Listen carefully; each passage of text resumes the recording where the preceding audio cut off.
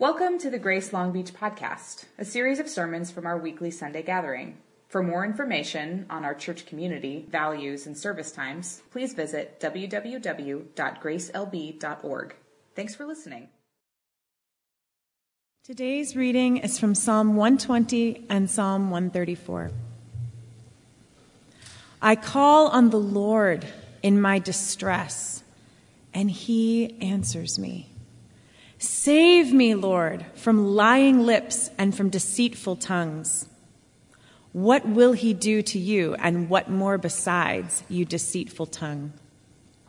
He will punish you with a warrior's sharp arrows, with burning coals of the broom bush. Woe to me that I dwell in Meshech, that I live among the tents of Kedar. Too long have I lived among those who hate peace. I am for peace, but when I speak, they are for war. Psalm 134. Praise the Lord, all you servants of the Lord, who minister by night in the house of the Lord. Lift up your hands in the sanctuary and praise the Lord. May the Lord bless you from Zion, he who is the maker of heaven and earth. This is the word of the Lord. Kids, you are dismissed to King's Quest as the rest of us are seated.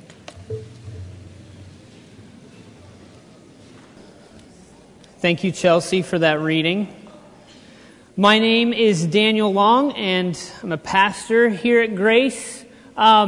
So we're in this series called 7 Psalms, 7 Signs, where each week we're picking either a sign from John or a psalm and talking about how God reveals himself to us through Jesus, and then maybe what a psalm says about our life with God.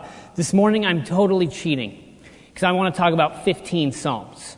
And the reason I want to talk about 15 psalms is because I want to talk about this collection in the Psalter called the Songs of Ascent. Now, it's from Psalm 120 to Psalm 134. And I want to talk kind of about maybe what that might show us about what life with God would look like. But before that, I have a question for you, or two questions. And this is the question. So this is for the Christian. The top one's for those of you who would consider yourself someone who's following Jesus. And is the Christian life what you imagined it would be? So as you think about your Christian life now and how you've lived it, where you find yourself, is it what you imagined it would be when you became a Christian, when you identified yourself with Jesus? Now, for those of you who might not be on the journey with God or consider yourself a Christian, what do you imagine the Christian life to be like? And that's the question for you. What do you imagine the Christian life to be like? Or, if you've been walking with Jesus, is the Christian life what you imagined it would be? Now, I've been thinking about this question, and I've been thinking about my own life, and I don't really know. I was trying to think, what did I imagine it would be? So just a little bit of my story. I grew up not really in a Christian home. There was a period of time when I was young, and my dad became a Christian, and he is now, but there was a period of time when he wasn't really walking with Jesus, and he decided to send me to a Christian school, which is great. And I always make this joke that I'm like one of the 10% for whom Christian school is a good idea. And because it was incredible for me, but it was really interesting. I think it was there that I began to kind of connect with Christianity, but not the ideas about Christianity. My life with my family was less than stable. And it was fractured and really confusing. So what appealed to me about Christianity was this idea of family, was this idea of people connecting themselves together and being committed to one another for a long period of time, and that they would live in something like a stable, kind of connected family life or way of being. That really appealed to me.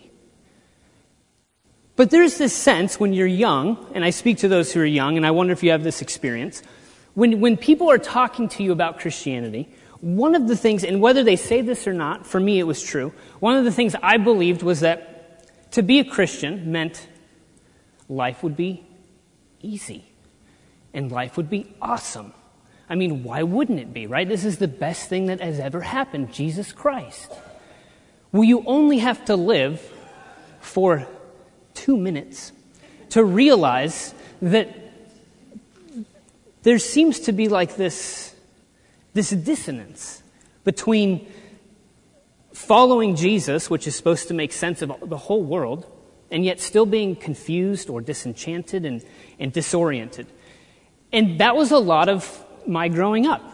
But I was still connected to this thing called faith.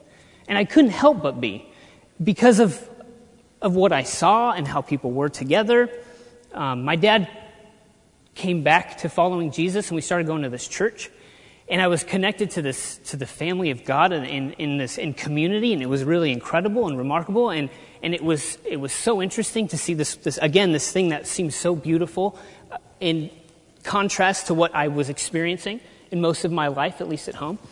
But I loved it, and I fell in love with it, and I couldn't get enough of it. I mean, I was like the guy who was involved in everything and wanted to do everything.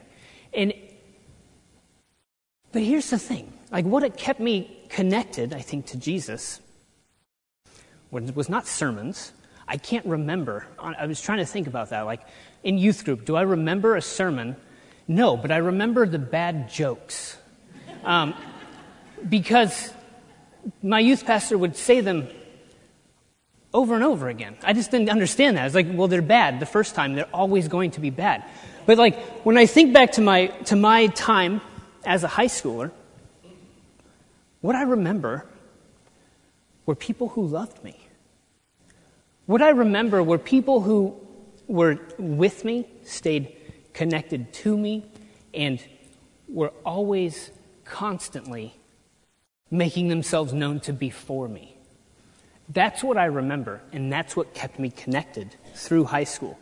Then you get into college, and there's this whole fear thing, right? You go into college, and if you don't go to a Christian school, when you might lose your faith. Beware, because there are a lot of bad things. I didn't have a lot of Christian friends, actually, in college. I was connected. I was a film student. That is like Babylon. And so,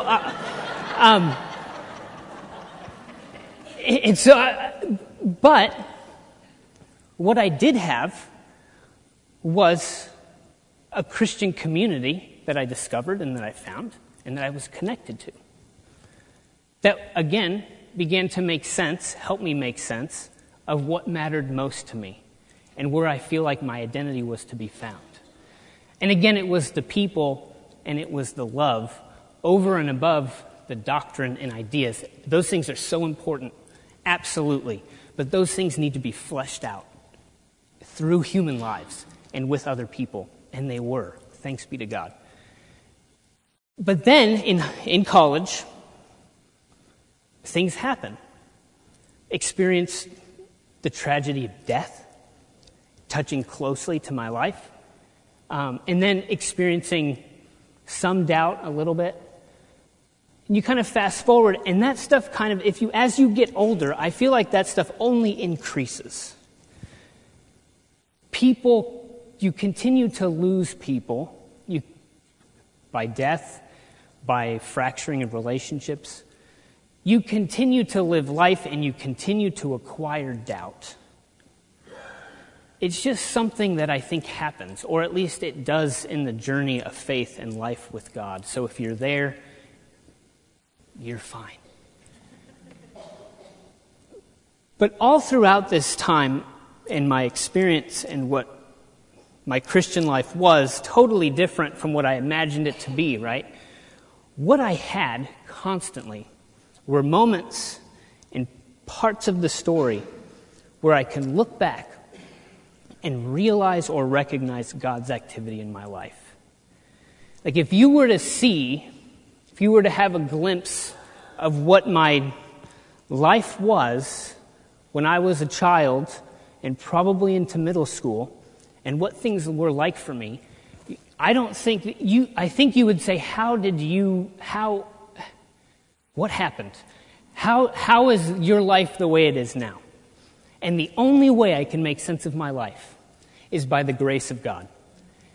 And the thing that's I think held my faith together, is that I've connected myself with people who can only make sense of their lives by the grace of God.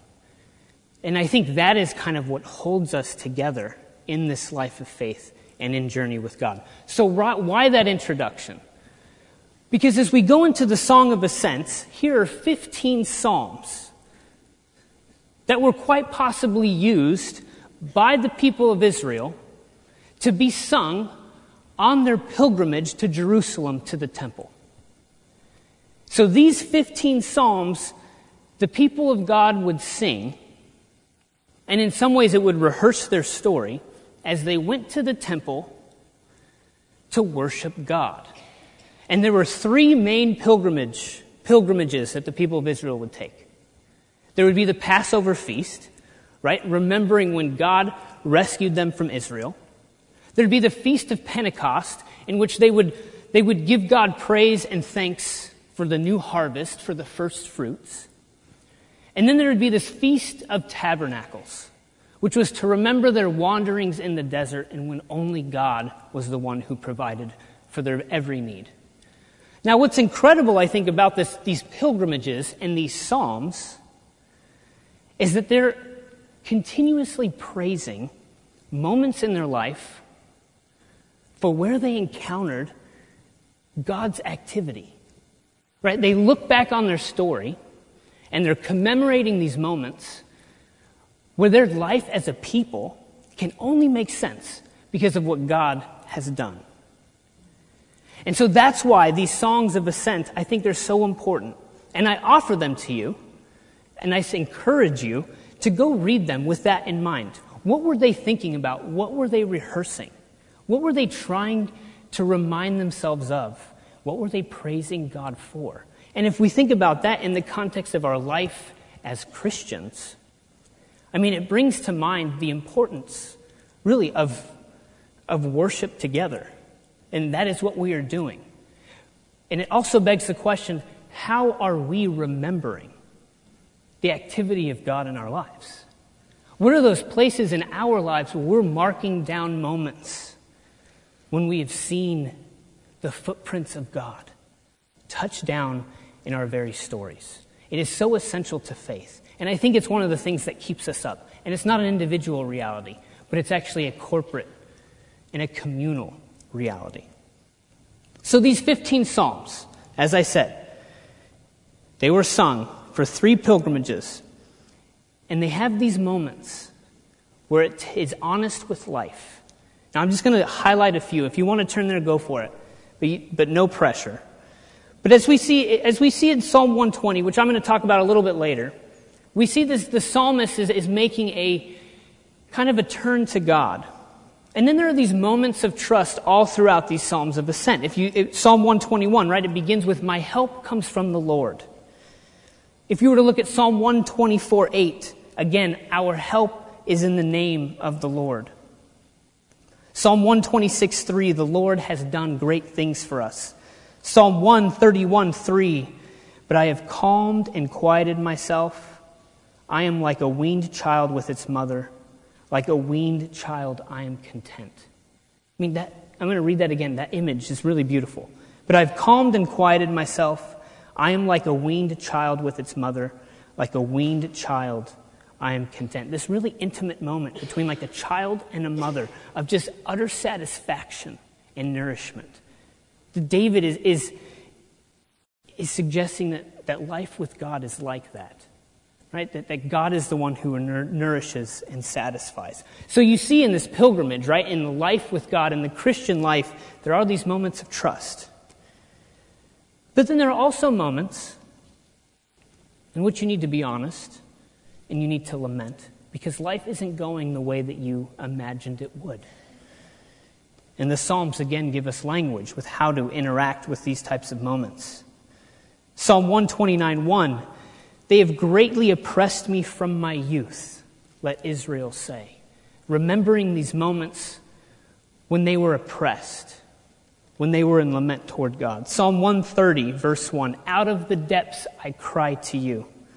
Lord, hear my voice. I mean, do you have those moments in your life as you're walking with Jesus where you feel like you're in the depths? You are in a pit and there is no way out. And the only thing left that you can do is cry. Is that where you are now? In the depths, crying to God. And does that kind of disorient you in terms of how do you think about that with the Christian life? Where are you in the Christian life? Well, God is with you. Cry out to him. He will listen. But as in any life, as in any journey, there are moments of ordinariness, which I think these Psalms give us language for, and how to consider them in prayer before God. Psalm 127 and 128 talk about children and marriage and food. It says this in Psalm 127, behold, children are a heritage from the Lord, the fruit of the womb a reward, like arrows in the hand of a warrior are the children of one's youth. Blessed is the man who fills his quiver with them. He shall not be put to shame when he speaks with his enemies in the gate. In Psalm 128, blessed is everyone who fears the Lord, who walks in his ways. You shall eat the fruit of the labor of your hands. You shall be blessed, and it shall be well with you. And begins to talk about marriage. I mean, it's just this idea, and I think that's why I love the Songs of Ascent, is that nothing is outside of life with God. It is all kind of included and part of what it means to live life with God. And it means that you have the peaks of the trust of, oh, I turn my eyes to you, of course. It means that you have the absolute valleys of out of the depths I cry to you. And it means that there's just moments of ordinariness where you're eating, where you're being married, where you're having children, where you're engaging friendship. That the Christian life isn't one piece of it, right? But it's all inclusive. It involves all of it. And imagine these people of God as they're making their pilgrimage to Jerusalem to worship God. They're rehearsing their entire lives and how it's all connected and part of the journey. Do you consider your life with God as a journey? Or is it one moment and there it is and that defines everything? But is it an actual journey? And I wonder if we had the idea or the metaphor of a journey, of our life with God as journey, if it might actually be helpful in helping us consider how all of this and what we are doing is part of our life with God. Eugene Peterson offers helpful language for this. And he has an incredible book on the Songs of Ascent, actually. It's called The Long Obedience in the Same Direction, which I encourage you to read. But he uses this metaphor of pilgrim versus tourist. That a lot of our Christian life, we live as if we're a tourist. And he says this, religion in our time has been captured by the tourist mindset. Religion, the Christian life, is understood as a visit to an attractive site to be made when we have adequate leisure. There's a passion for the immediate and the casual. Tourism, if you've ever been a tourist, I mean, what do? You write a list down of all the things you want to see, and you go see them, and they're either awesome or they're kind of a disappointment. But either way, like the goal is to kind of check those things off and you're good. And the trip was successful or a failure based on the things that you were able to see. I mean, that's not I know that there's some nuance there, but the idea of being a tourist is an idea of going to an attractive site. And I wonder if as a tourist, or being a tourist as a Christian, is this idea that I want to follow Jesus so that I can have those peaks. That my faith is actually not something to be lived out, not a journey to take, but rather something that might give me access to some sort of self-fulfillment and incredibly high moments, but nothing other than that. Because when there are low moments, then the whole thing is called into question. And Eugene Peterson puts the tourism mindset, in contrast to being a pilgrim. This idea of being on a journey. and not just by yourself, but with other people. This idea of a relationship with God is something to be taken and to be moved toward and to be walked over a long period of time. And that on the way toward God, you begin to discover things about Him and about yourself and about the people around you. That is what life with God is to be like. And the songs of ascent offer us a picture of life with God that might look something like that. But what are some of the things that might get in the way of being a pilgrim or having a pilgrim mindset? Like, what are some of the things that might move us more toward being something like a tourist? Well, I think there's this one sense of finding myself at the center of the story. Now, a pilgrim says, I am not the center of the story, but I am actually going to somewhere. I am making my way towards something and with other people. Whereas a tourist says, no, I get to define what I am going to experience and what I am going to deem success or failure. There's a self-centered mindset when it comes to life with God that I think can get in the way of what it actually looks like to journey toward Jesus. But there's also this sense, and I feel this temptation toward efficiency. Do you ever feel like life with God is just taking you nowhere? Do you ever feel like life with God is just taking way too long, that you're still the same person you feel like you were, and what is the deal? You're still impatient with your kids. I'm not, I'm perfect. You still like are tempted in certain ways. You're still angry. There's still these things inside of you that you just wish weren't there. And shouldn't they be gone already? Because I am a Christian.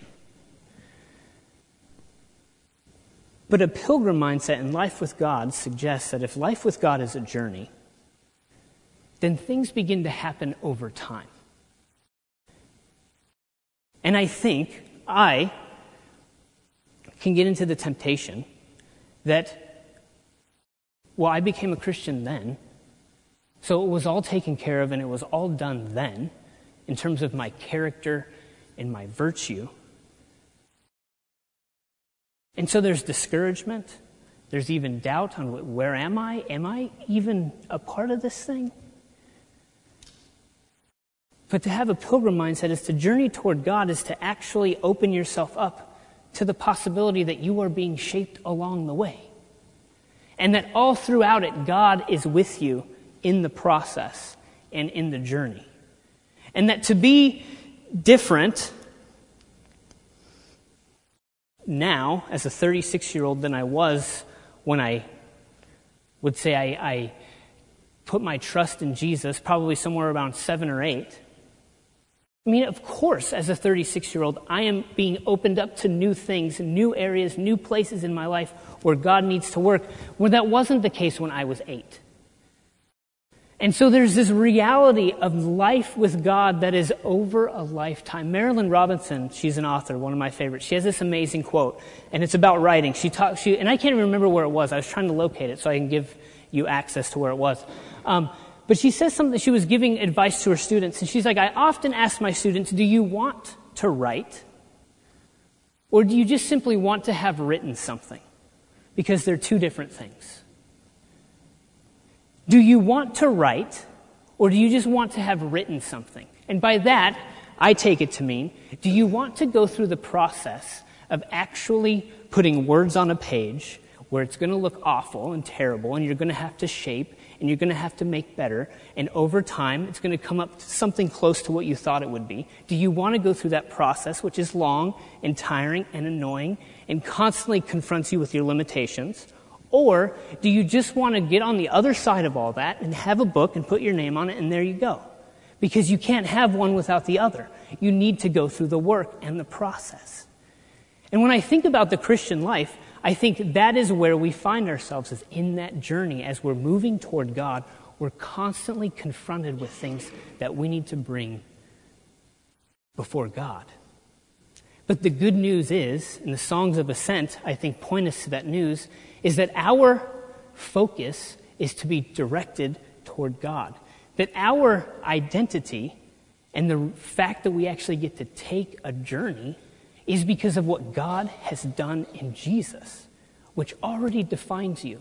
And the process of life is one in which you are becoming continually shaped in a way that God has begun because of what he's done in Jesus. So our life is journey. Eugene Peterson says it this way.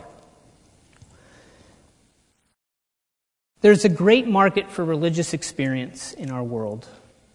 There is little enthusiasm for the patient acquisition of virtue.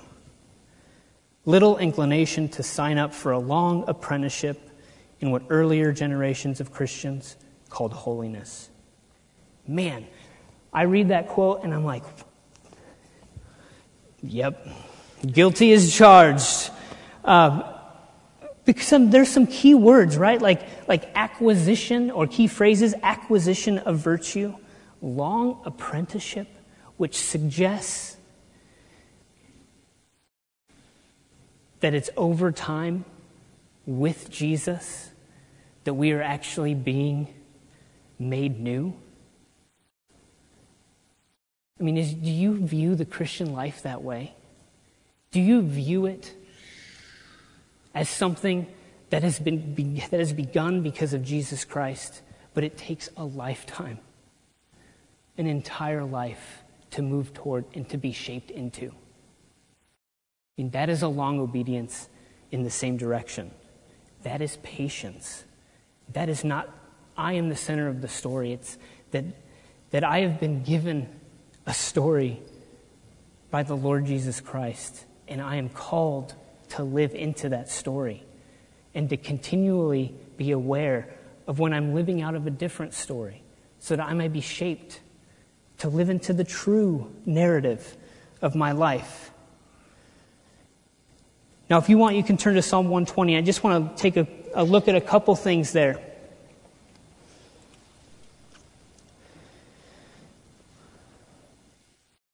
And I had us read the beginning, or I had Chelsea read Psalm 120 and Psalm 134, because I think there's an interesting question. You can tell a lot from beginnings and endings, right? Because you have this Psalm 120 that begins with, "In my distress I called to the Lord and he answered me." And then you have the ending of the Songs of Ascent in which they are praising God. So how do you go from 120 to 134? You go there by living life with the truth that God is living life with you, I think. So in my distress I called to the Lord and he answered me. Deliver me, O Lord, from lying lips, from a deceitful tongue. I mean, doesn't the journey of the Christian life begin with a cry for help? Isn't that where our journey with Jesus begins?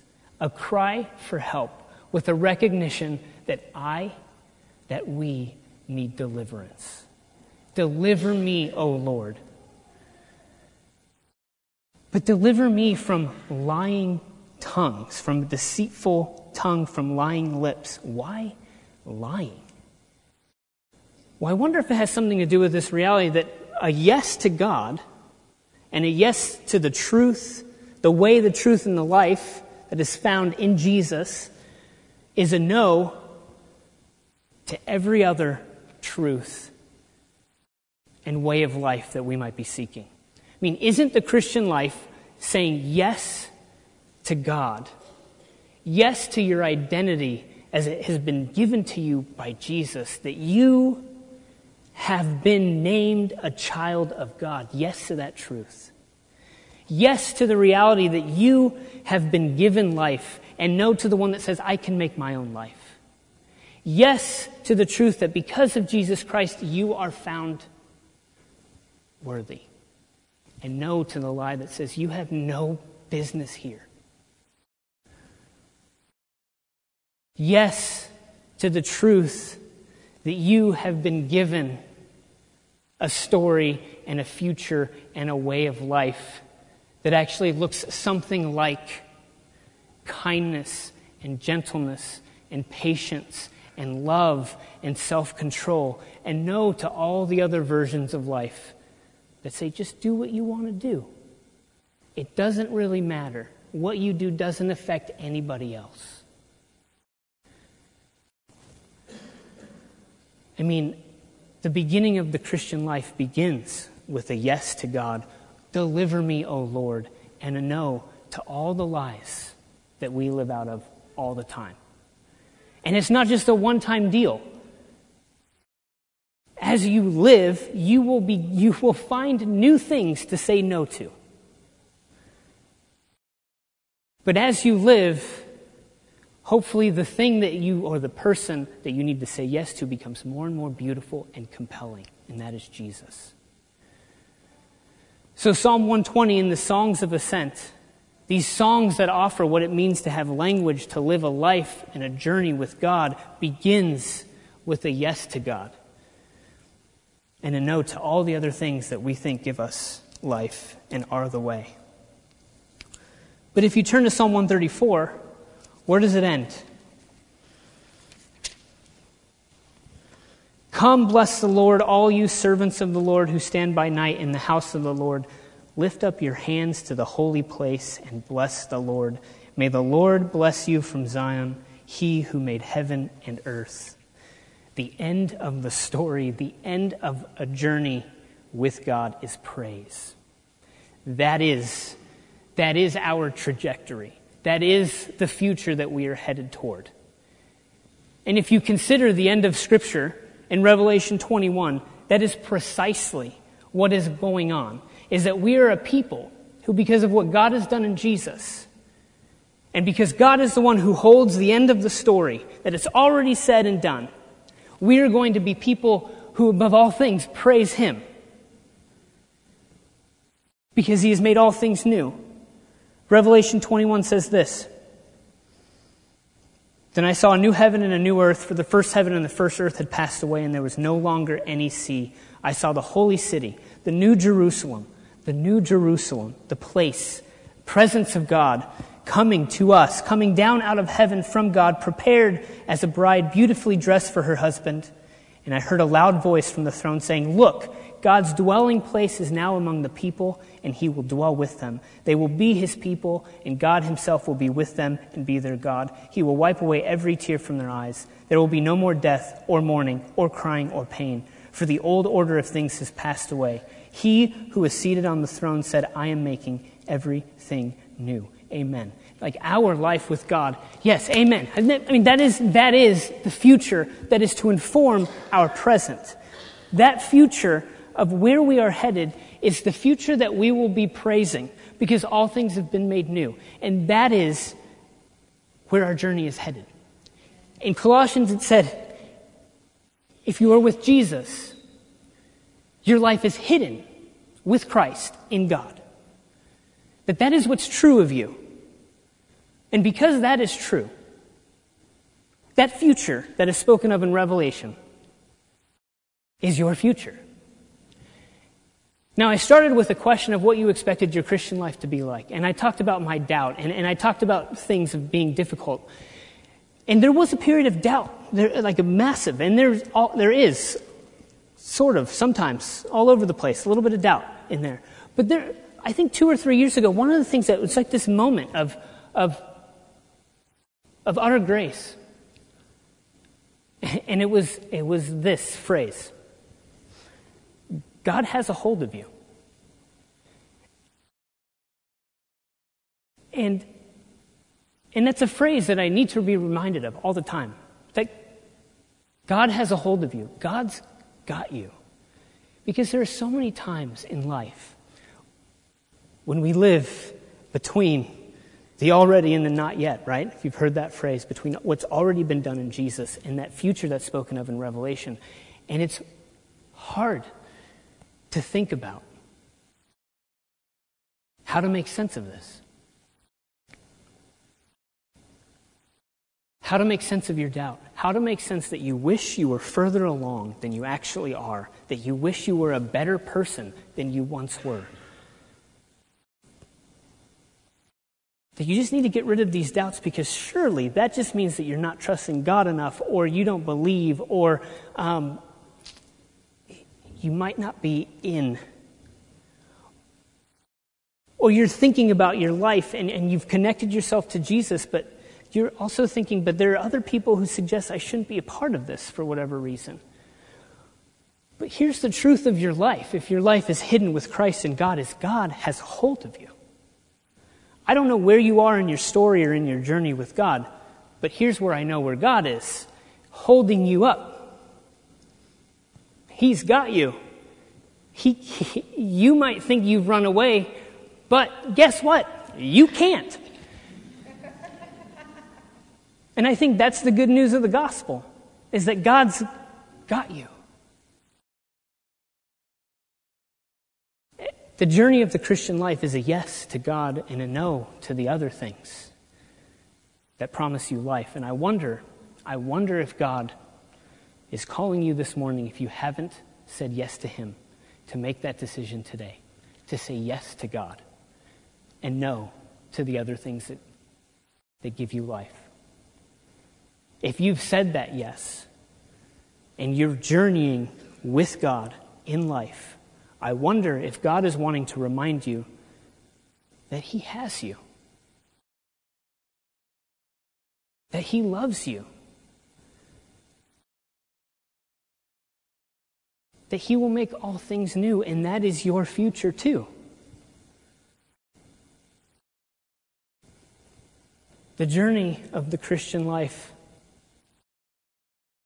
is one in which we cry out, "Deliver me, O God," but we move to praise. And my hope is that we would be like those in Revelation 5 who can't help but cry out to Jesus Christ because of what God has done through him. And here is the song that I will end with. Worthy is the Lamb who was slain to receive power and wealth and wisdom and strength and honor and glory and praise. To him who sits on the throne and to the Lamb be praise and honor and glory and power forever and ever. Amen.